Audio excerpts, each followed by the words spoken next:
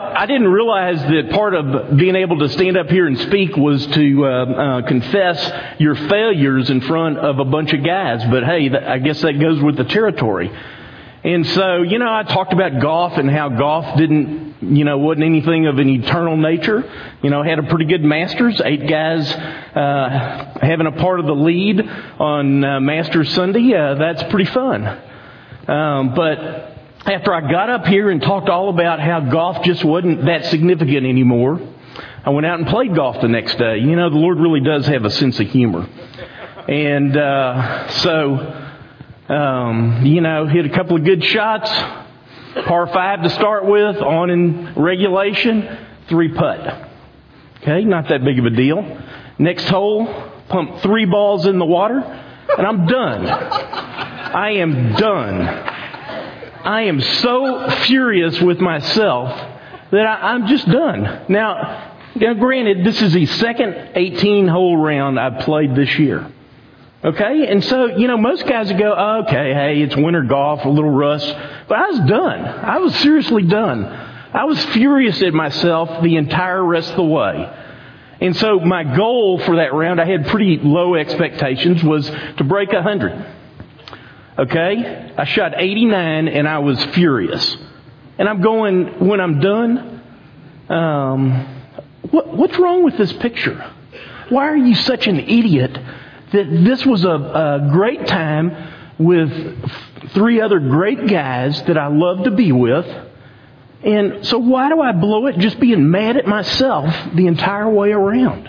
All over a little game of golf. I mean, it's stupid. I didn't do so good. So, what did on the back 9? What did I have on the back 9? Well, I went 44-45. Okay? I shot 89.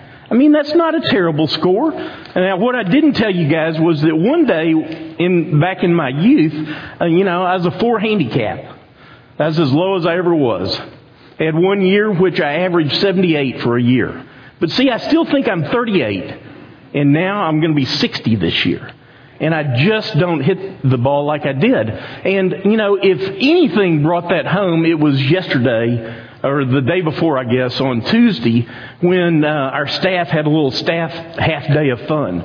And what did we do? We went out and we played kickball. Now, this wasn't your garden variety kickball. This was kind of combat kickball. And it was pretty competitive. And yesterday, most of the staff couldn't move. There were just muscles used that hadn't been used in a long time. And so, man, I am not 38 years old anymore. And my wife would say, amen, thank goodness, okay? But sometimes, like on the golf course or in competing in sports, I want to be 38 again, but I'm not. And so, what am I going to do to live in light of eternity? How am I going to be a man who values the eternal things? Well, that's one thing we're going to talk about today in the context of Daniel 8. And, we have in Daniel 8, Daniel's second vision. And what he does in response to this second vision is what I need to do in response to my failures. And we'll talk about that. I love how at the end of chapter 7 and at the end of chapter 8, Daniel includes a little phrase that we might just skip over in our reading. But it captures a truth about his faithfulness and also about how we're to live today. And we'll talk about that a little bit. And, it says at the end of Daniel 8 that it just literally wiped him out. That he was sick and kept him in bed, like our buddy Corey Cheek today is not here. He runs our Welcome Center and our team of volunteers, and when those kind of guys are missing, you notice that. But what Daniel did was a model for us as well, because it says that he got up and he went about the king's business. And that's what we're called to do. And as I was driving over here this morning, I was thinking, hey, God's sovereignty, which is a theme throughout the book of Daniel, and we see that particularly in Daniel 8, That is the characteristic of God that I want to relate to in tough times. I went to a small college called Virginia Military Institute, and it is kind of not your typical college experience. The first year is called your rat year. And, it's called rats because there's no lower form of life than a rat. And it's one that is pretty much unlike, I guarantee you, just about anybody else's freshman college year. And so that year, I was rightly related to the sovereignty of God because my prayer was just, Lord, help me make it through this day. And to know that He was sovereignty in times of adversity was something that kept me going. And so God's sovereignty in times of adversity, and we're going to read about some times of adversity today, is the sort of thing that keeps us going. So let me stop preaching and let's dive into the text. Let me pray first. Lord, thanks for the privilege of coming together as a group of men to read about your sovereign hand in the midst of history. Thank you for Daniel's example to us, Father. He was a man who did live in light of eternity and who was rightly related to your sovereignty. And so, Father, may his picture of faithfulness in the little things and in the big things, be a motivation to us today. In Christ's name, amen. All right, let's jump to the outline. So in verses 1 through 4, we have the ram revealed, and we'll talk about the ram. In 5 through 8, we've got the great goat. 9 through 14, the hateful horn. And then in 15 through 22, we have Gabriel's gloss. So the angel Gabriel explains to Daniel what's going on with this vision that he's having.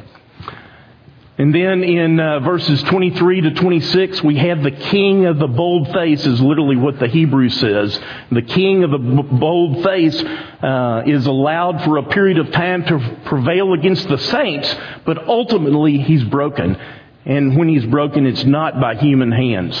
And then finally in verse 27, what I've mentioned already, Daniel says that I rose and went about the king's business. And we have Daniel's diligence. Okay, so let's talk about some issues. The context, as always, let's start right there. Okay, so in verse 1 it tells us that we're in the 3rd year of Belshazzar's reign, which is approximately 551 BC, and puts us right after chapter 7 and before the events of chapter 5. And, one of the significant things about Daniel 8 is that we switch back to Hebrew. Remember, chapter 1 was written in Hebrew, and then chapter 2, that's dealing with the times of the Gentiles, is written in Aramaic, which was the language of the Babylonians. Okay? And then in chapter 8, we switch back to Hebrew. And it's significant because it reminds us that Daniel is writing about and God is dealing with history as it relates to the nation of Israel. Okay? And so that change to Hebrew is a little reminder of that. And just as Daniel 7 gives an overview of the times of the Gentile, Daniel 8 concerns what comes next, specifically as it pertains to the nation of Israel. Okay, Susa. That statement in there about Susa in verse 2 or 3 might be something we would ordinarily just skip over. But when Daniel's writing this, Susa was not the capital of Persia. And his statement that he went to Susa, the capital of Persia, is something that's significant and is a prophetic utterance that is fulfilled in history. Okay? And Susa is important for a couple other things. It's mentioned in other places in the Bible. It's the place where Esther lived. So in Esther 1:2, you see the city of Susa mentioned. And also it's the place where Nehemiah came from when he returned to Jerusalem to rebuild the wall. Okay, so you can read about that in Nehemiah 1:1. He comes from the capital of Persia where he was being held in captivity and returns to Jerusalem. Okay, so let's dive into the heart of the chapter. we have a picture, a vision that includes at least 4 significant players. Worsby does it as 5, including Daniel as the 5th guy. Okay? And so the ram, Gabriel tells us, the angel Gabriel tells us in verse 20, represents the Medo-Persian Empire. Okay, so that's pretty straightforward. It had 2 horns and one was higher than the other. And that reminds us of the bear in chapter 7 that had one side raised up, that again represented the Medo-Persian Empire. And the higher horn represents Persia, that came on the scene later and was more dominant in influence. We learn about this ram that no beast could stand before the ram. No other kingdom could. No one could rescue someone from the power of the ram. And that he did it as he pleased and became great. Then we have a male goat that comes on the scene. And we were talking yesterday in our staff guys study about Daniel 8. And the prevailing question was, why a goat? Well, I don't know. That's a good question. A goat doesn't represent a fearsome animal like a leopard would. Leopard was the picture in Daniel 7. The goat is the picture in Daniel 8. And I guess we city boys just don't understand the power of a goat. But this goat was amazingly powerful, and it had a conspicuous horn right between its eyes. That horn represented Alexander the Great, and it came from the west, which of course Greece is west of where all the action was happening at this time. And it says the text says that it came without touching the ground, underscoring the speed of the conquest. And did you note that the goat was enraged against the ram? And, think back to the movie 300, the Battle of Thermopylae, the Spartans standing against the Persian hordes. And you can think about the Battle of Marathon or the Battle of Salamis. These are great battles in ancient history that occurred in the course of Persia's attacks against Greece. And so, yes, the goat was pissed off at the ram and took it out on the ram when the time came. And by Alexander's time, the ram could not stand before the goat, and no one could rescue the ram from the power of the goat. And it says in verse 4 that the ram was great, but what does it say about the goat? It says the goat became exceedingly great. And the goat's empire stretched from Africa over almost as far as India. Most of the civilized world was conquered by Alexander literally within the course of about 10 or 11 years. But at the height of the goat's power, Alexander died. And we see that fulfilled. We see the prediction of that fulfilled in how Alexander did die, and then his kingdom ultimately is divided among his 4 generals. And remember, the picture in Daniel 7 was of the leopard with 4 heads. We see that fulfilled in the way it played out. And, what's interesting to me is that God's sovereignty was at work even within the context of Alexander's army. Okay, so when these kingdoms would conquer people, they would force the conquered peoples to fight in the armies of Greece. Okay? And so we had all these different nationalities composing this massive army of Greece, and these guys had to be able to communicate in a way. And it caused Alexander to create a language, a common language. And that language is known as Koine Greek. And you Bible scholars out there will know that Koine Greek is the language of the New Testament. And so God uses Alexander to create a language that was literally spread throughout the world and to prepare it to be used to ensure the spread of the gospel and ensure that the New Testament was written in a language that people throughout the world would understand quickly. And you can see how the sovereignty of God is using these events to prepare the time for the coming of Christ. All right. And then out of one of these four kingdoms, we have a little horn grow up, and it becomes exceedingly great. And so one of the four generals of Alexander was a guy named Seleucus. And scholars are agreed that this little horn refers to Antiochus Epiphanes. He was the 8th ruler in the Seleucid dynasty. Okay, and even though he only ruled for 11 years, his cruelty in the things that he does are not only a fulfillment of Daniel's history in Daniel 8, or his prophecy, but they're also a foreshadowing, a type of the coming one world ruler, the Antichrist. And Antiochus, in order to unify his empire, tried to force all of his subjects, including the Jews, to adopt Greek cultural and religious practices.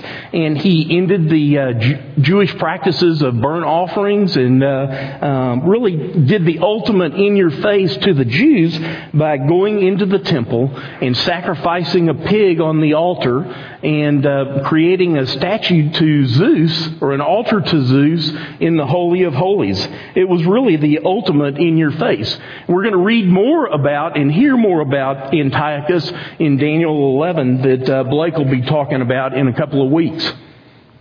Okay, so you can look at Daniel 11:31 to read more about what Antiochus did, and then Christ will even reference this in Matthew 24 in the Olivet Discourse when he's talking about the Great Tribulation and what the Antichrist will do during that time frame.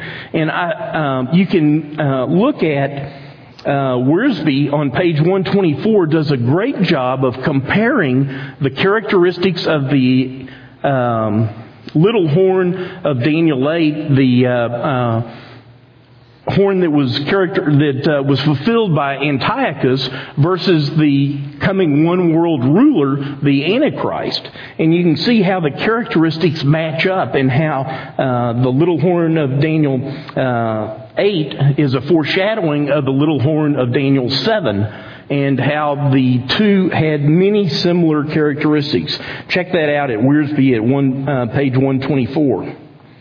Okay, and so the final guy to come on the scene is the Antichrist. He's described in Daniel 8 as the king of the bold face. And he's covered in verses 23 to 26.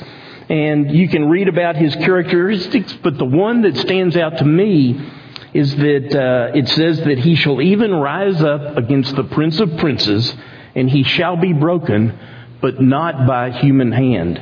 And for the rest of that story, go read Revelation 19, verses 19 through 21, and you'll see what ultimately happens to the king of the bold face. And so, this is our hope, that God, the God that we worship, puts us on the right side of history. And that we don't have to worry ultimately about the king of the bold face. Because there is one who will subdue the king of the bold face. We've read the book.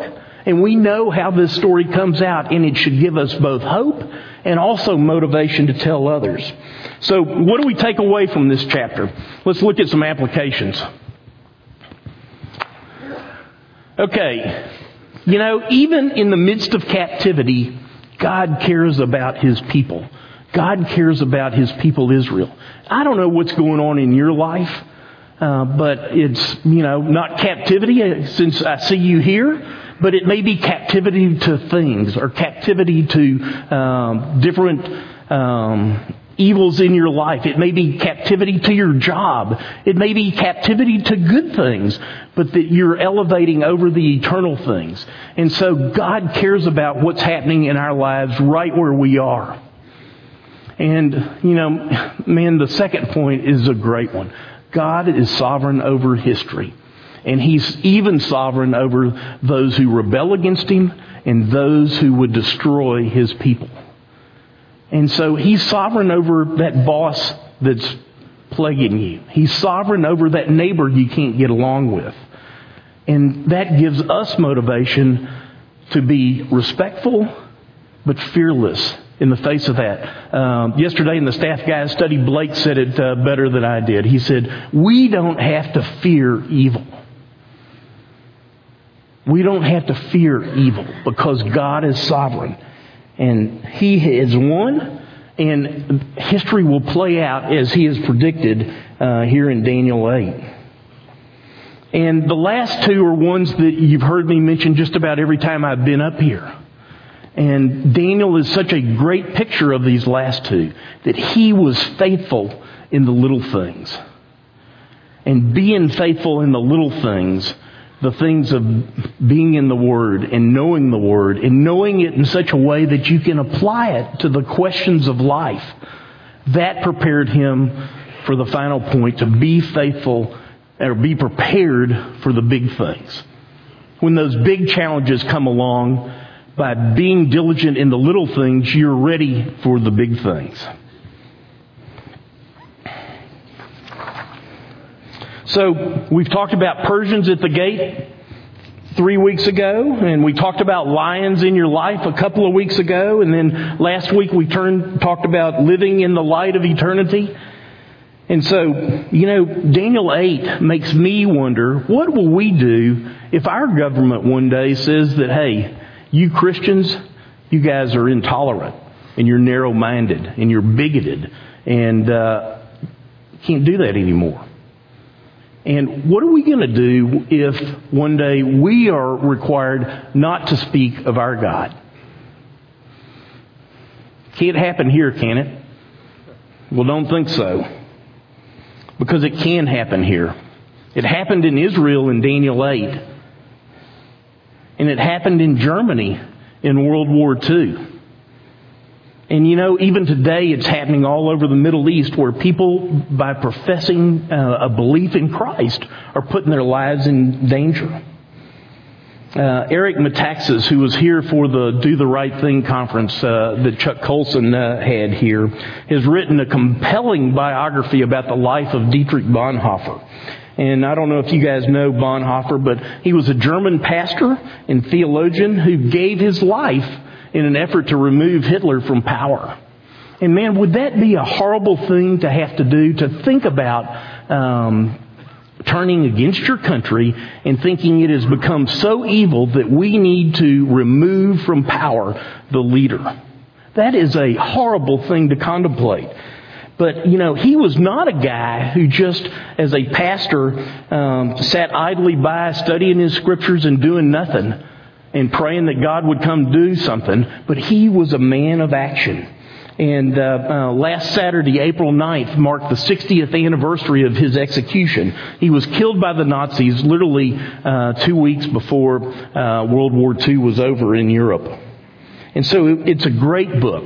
And I strongly recommend that you put it on your reading list, because it's a great read about what your faith can cost you if you really are faithful to follow the God that we love.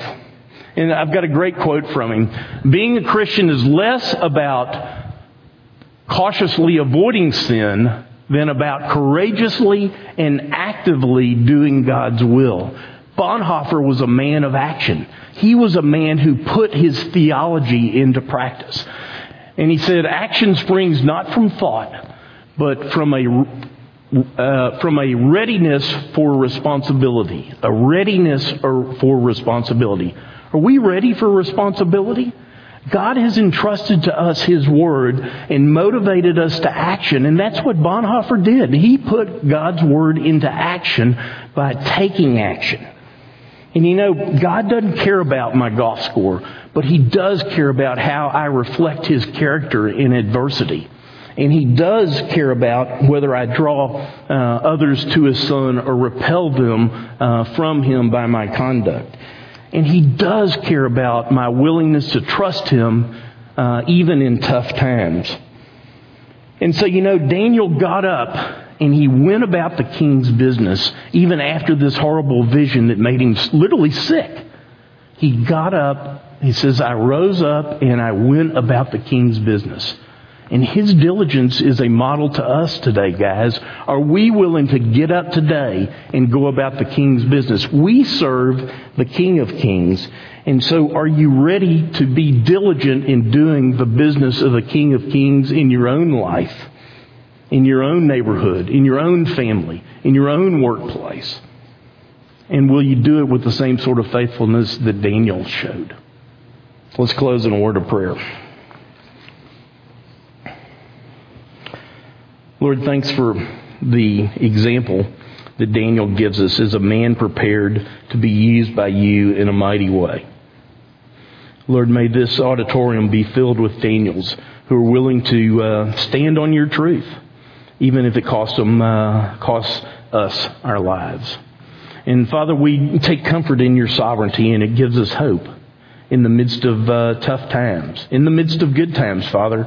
May we be men who live in the light of eternity, who are on the right side of your sovereignty and align our wills with yours throughout each day. Lord, we can change this city, this country, and most of all, change ourselves by lining up with your sovereignty. So thanks for this time, Father. In your Son's name, amen. Okay, guys, we've got some donuts waiting for us, sweeten you guys up. One thing for next week. Next week we're going to be doing Daniel 9 and 10. And the last week we'll be doing Daniel 11 and 12. Okay, so 9 and 10 for next week. And Blake will be up here to explain all that. Y'all have a great day.